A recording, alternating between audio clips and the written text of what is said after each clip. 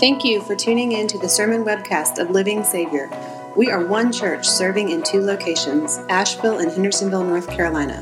For more information, go to lsavior.org. Are you a good listener? It's kind of an almost threatening question, isn't it? Kind of depends on who's asking you, too. Like if a spouse is asking the other one, it's maybe not the beginning of a great conversation. But truly, are you a good listener? Well, let's see. Say the word spot with me 5 times. Go ahead. Spot, spot, spot, spot, spot. At a green light, you... at a green light you go. What do the letters R-O-A-S-T spell? What do the letters C-O-A-S-T spell? In a toaster you put bread. How many days did it take Moses to build the ark? Moses didn't build the ark. And if a plane crashes on the border between the United States and Canada, where do you bury the survivors? You don't bury survivors. I know those are little tricks, and whether or not I caught you on all of those, I did catch some of you on some of those, which was super fun for me. But are you really good at listening? And it's more than just those little like quizzes and tricks and plays on words, right? Really listening, do you know how important it is? There's a study done at the University of Missouri which noted that over 45% of all of communication is listening. There are things called passive listening and active listening. Do we even know what that is? And do we even know how to enact those things if we're talking to somebody? Do we know how important and valuable listening really is? And really all the damages that can happen if we actually don't listen? I mean, bad things can happen. You take the young boy who wasn't really paying attention when he first starts up the car for his dad, and because of that, he ruins something that has to do with the ignition. You take the young lady who wasn't paying close attention, which is part of listening, to the note from the teacher when it said, please study these pages of the glossary. It's going to be an important part of the test. So she knows 60% of the material, A quality, but bombs it because she didn't study the other stuff. You take the husband and wife that are sitting down, and the wife really wants to say something important to the husband, and he thinks just because he is within earshot of the audible noises coming from her mouth, it doesn't really matter as he scrolls on his phone. Bad things can happen if you don't understand how to listen. It's such an important part of all of our life, even as we pay attention to what listening is not. Listening is not just sitting there quietly as we prepare our comeback. Guilty?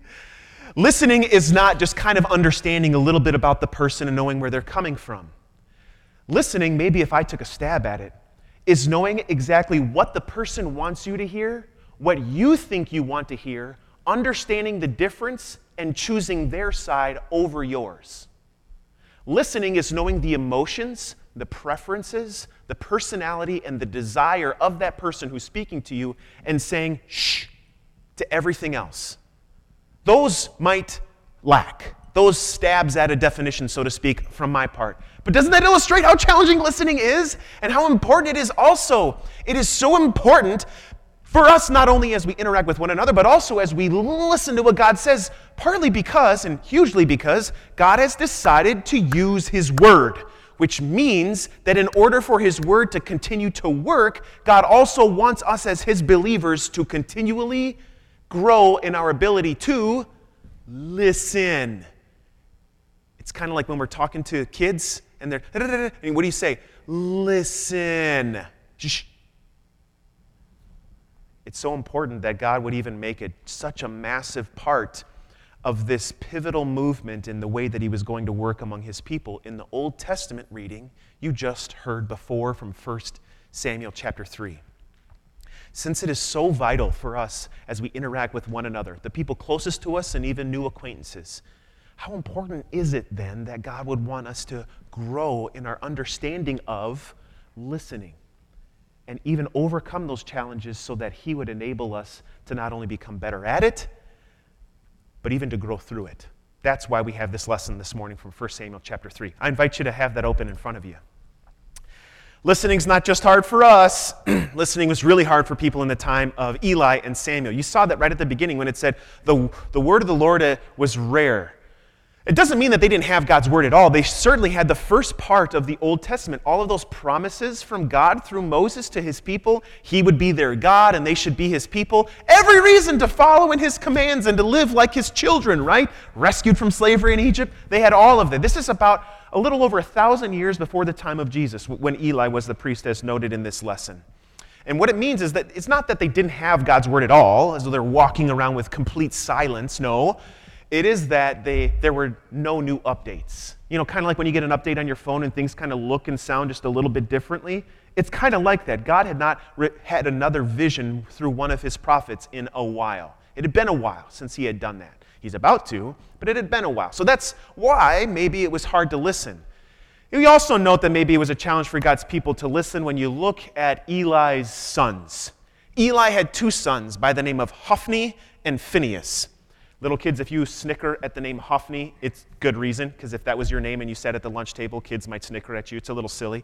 But you may have heard of the name Phinehas. Either way, these 2 boys were worse than your classic misbehaving preacher's boys. They would take some of the sacrifices in the form of bread and meat, and they would take it for their lunch. Probably a close apples-to-apples comparison would be like if you dropped cash in the offering plate and then you found out that one of the ushers snagged it so that they could go eat at 131 Main. They kind of had their way with some of the women who were coming to worship in the temple courts. They were wicked and evil in the eyes of the Lord, and he was going to say something about it. And part of the problem is because Eli wasn't doing necessarily a good job at being father. Oh, you boys, you kind of stop it. Anyone, whether you have children or not, does the finger wag work with 0 follow-through? You better quit it. Oh, boys will be boys. You're being naughty. Shape up. And then nothing? Does that work?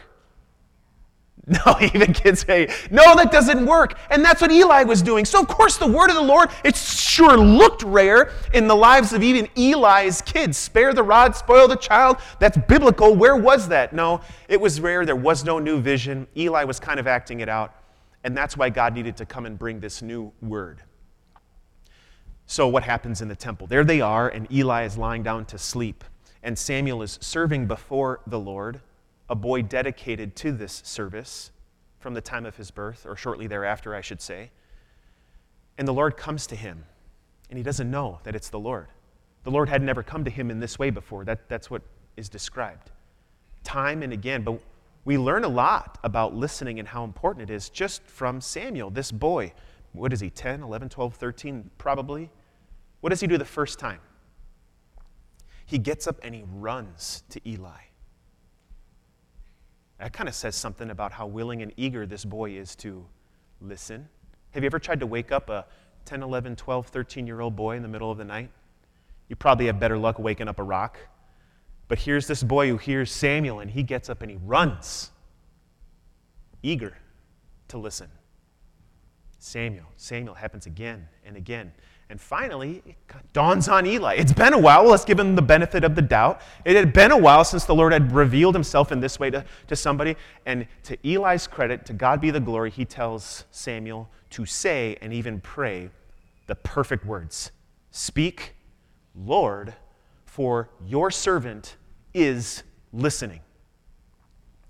He says, not, what? Can you prove it that it's you, Lord? No.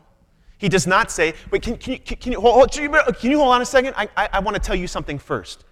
No. He doesn't say, can you come tomorrow? I'm kind of busy. I want to catch some sleep, and I got some appointments in the morning, but maybe tomorrow would work. Would that? No.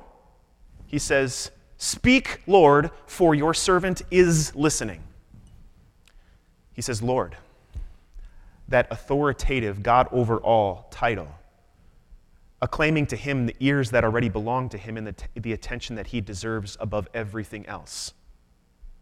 He says, I'm your servant.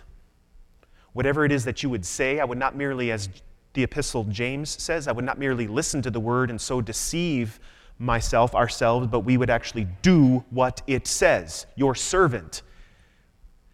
used to listen. I used to be great. No, is listening. This ongoing action, not only of what we're doing in the present, but it impacts and forms and informs how we are going to function into the future. Speak, Lord, your servant is listening. So I'll ask that I'm not trying to be passive aggressive, but I'll ask that very challenging question.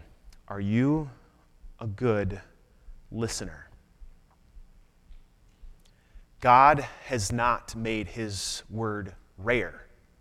Oh, sure, it may have been a long time since there has been this huge vision, as was the case for John on the island of Patmos when God gave him that revelation. But God has given you the entirety of his word between these covers of what we call Scripture. Full, chock full of everything he has to say to you that you would know and believe. But if you were to give me your Bible, what would it look like? If it's on your phone, do you have that common muscle memory because it's just this place where you go to all the time? Scroll, click, open, because you're so used to it. Or if I'm looking at the pages, are the oils from your fingers made those white pages look kind of dirty tan, and the cover's kind of coming apart and it could use a new binding? The pages are well worn. You might even remember where. You might not have photographic memory, but you might remember where you were. Right quadrant, right page, top. Or is it kind of collecting dust? It's on the nightstand, but it's underneath the remote control and maybe a couple other novels. That's the way that God has chosen to speak to you. So that kind of says something about how good we are at listening. What about when God has things to say to you, and he doesn't really want you to give your opinion first?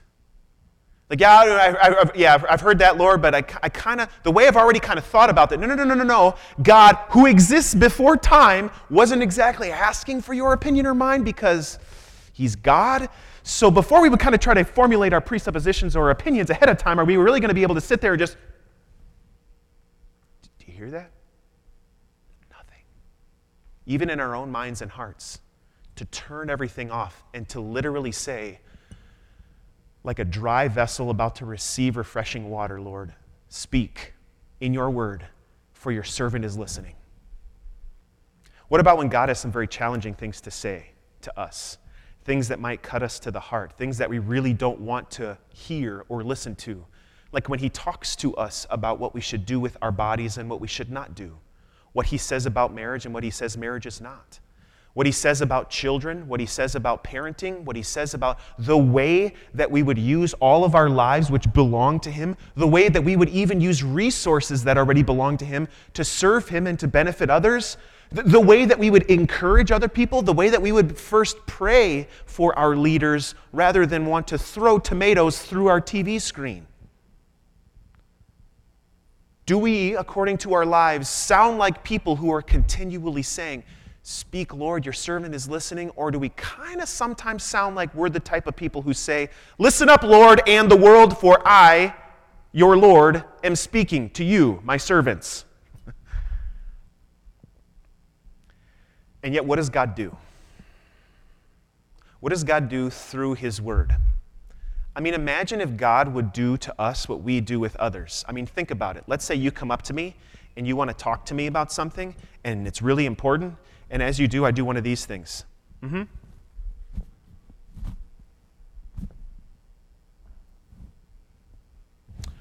Yeah. Would you want to tell me anything important after about like 3 seconds of that? As I'm texting somebody else, maybe checking my email? Checking email compared to listening to something important that you have to tell me? What would you want to do? First, you want to give me one of these looks. Really? And maybe if you didn't have the bravery to tell your pastor, really? That's kind of silly. You wouldn't want to talk to me anymore. You just want to walk away and find somebody else who had a modicum of decency to be able to show some social skills to actually care about what you were saying, who knew in the slightest what it meant and how important it was to listen. Imagine if God dealt with us that way, which we think is completely reasonable. For all the times that I've been like that to God, what should he do? He should literally take his word and leave. For every time that we haven't paid attention or treated his word as though it's kind of low on the totem pole, he should really just take his word and go. And yet, what does God in his grace do to us and for us? He continually brings his word. Because God knows that it's through his word that he's going to reach you, that he's going to bring you and me to repentance. He's going to cut us to the heart, drive us to our knees, and build us and restore us back up again by the good news of forgiveness found only in the gospel. It is grace upon grace that God has even given us his word and allows us to still have it. Even to be able to say, the word of the Lord is not rare. We got Bibles everywhere. You can't walk into a room in this place without finding one and maybe tripping over one. The apps are galore. You can have one so it like dings your phone every other hour. I mean, you could set up anything. The word of the Lord is anything but rare. Isn't that grace? And then what does he say to you? He points you to a priest greater than Eli. The priest who wouldn't just offer some sacrifices as a picture, but would be the culmination of all sacrifices, the fulfillment of all pictures, the great high priest Jesus himself, who gave his life as a sacrifice for you and for me. In his word, we find a prophet greater than anything Samuel would ever become. Although Samuel would anoint the great king of Israel, David, there would be a greater prophet who, through his word, not just in Galilee, but even still today, the word made flesh, would make his dwelling among us in our own hearts and lives by the Spirit, so that we would hear forgiveness that actually has an effect on eternity in our lives and in the lives of many more. We would see Jesus in his perfect life, showing not just in his death, but in his life, how his listening covers over our failure to do that before God. There's a time when Jesus was on his way to raise a girl from the dead. Think 911 urgency, right? Ambulance on the way. Here comes Jesus. There should have been flashing lights. And what happens? A woman who had been bleeding for 12 years stops him. He's got to go raise a dead girl. Tell me something that's more important. Tell me one thing that's more important than that. Raising a dead girl. I got nothing too. And yet there's this verse in the Gospel of Mark. She told him everything. Which means, and even in that moment, what was Jesus doing? Listening. The culmination of hell, in fact, the definition of hell, is separation from God.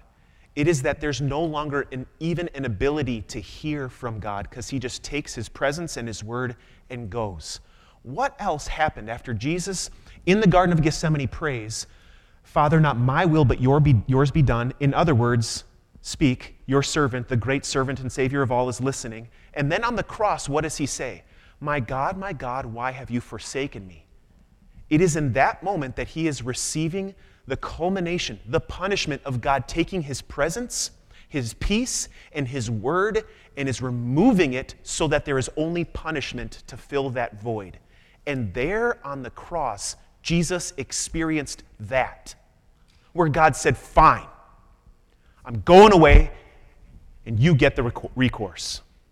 And he did that in our place so that God would never, ever look at you or me and take his word away. Instead, he would continually remind us that in Jesus and only in Jesus, in the it is finished and in the do not be afraid, I've risen from the dead, you have a Savior who loves you and has bought you back and redeemed you from that empty way of life handed down to you. For every failure to listen right here and in you, for our collective inability to be attentive to God's word, for those in every other sin, God takes the life and the death and resurrection of Christ, and he pours that over every sin and washes it away, so that as God looks at you, he doesn't see that on a track record at all. He only sees his Son covering over you, his perfect life over you, his death, which saves you, his resurrection, which gives you life. And even now, God gives you the desire and the ability to grow and to listen, even when, and maybe even especially when, it's hard. Do you know what happens? God certainly speaks to Samuel. He says, I'm going to take the priesthood away from Eli. His sons are going to die. Eli will eventually die too. And I'm going to build my people up. Eli woke up in the morning. You think he wanted to hear? What was it? Is he pillar of cloud? Is it coming again? Like, is God going to do this lighting show? Is the Messiah going to come? Eli's probably like, what's going on here? You think he's hard of sight, as it noted? He's probably stumbling over the lampstand, or he really wants to hear. All right, Samuel, like you or I, probably didn't want to say it, but he does. Do you know what Eli said? Whatever is good and pleasing to the Lord, may it be. That's the heart of faith of a man who wants to hear God's word and even takes it to heart, even when it's tough. My dear friends, God has never promised you that this life is going to be easy, nor has he promised you that listening to him and his word is going to be easy. But what does he promise? He promises you a greater reality in eternity. He promises you that although your life is challenging, it is going to be harder than otherwise at times to listen, but you will be greater for it. He is going to guide you away from the emptiness of this life. He gives you life that does not end, as opposed to life in this world, which does. He gives you resurrection, that is this rising up and living before him and living out your baptism, so you would know that no matter what this world might try to fill your ears and your head and your heart with, it is only noise in comparison to what your God gives. So that now, forgiven and redeemed children, you and I can continually wake up and rise before the Lord in our baptism and say to the Lord always as we pray, "Speak, speak, Lord, for your servant is listening." May God grant that to us all. Amen.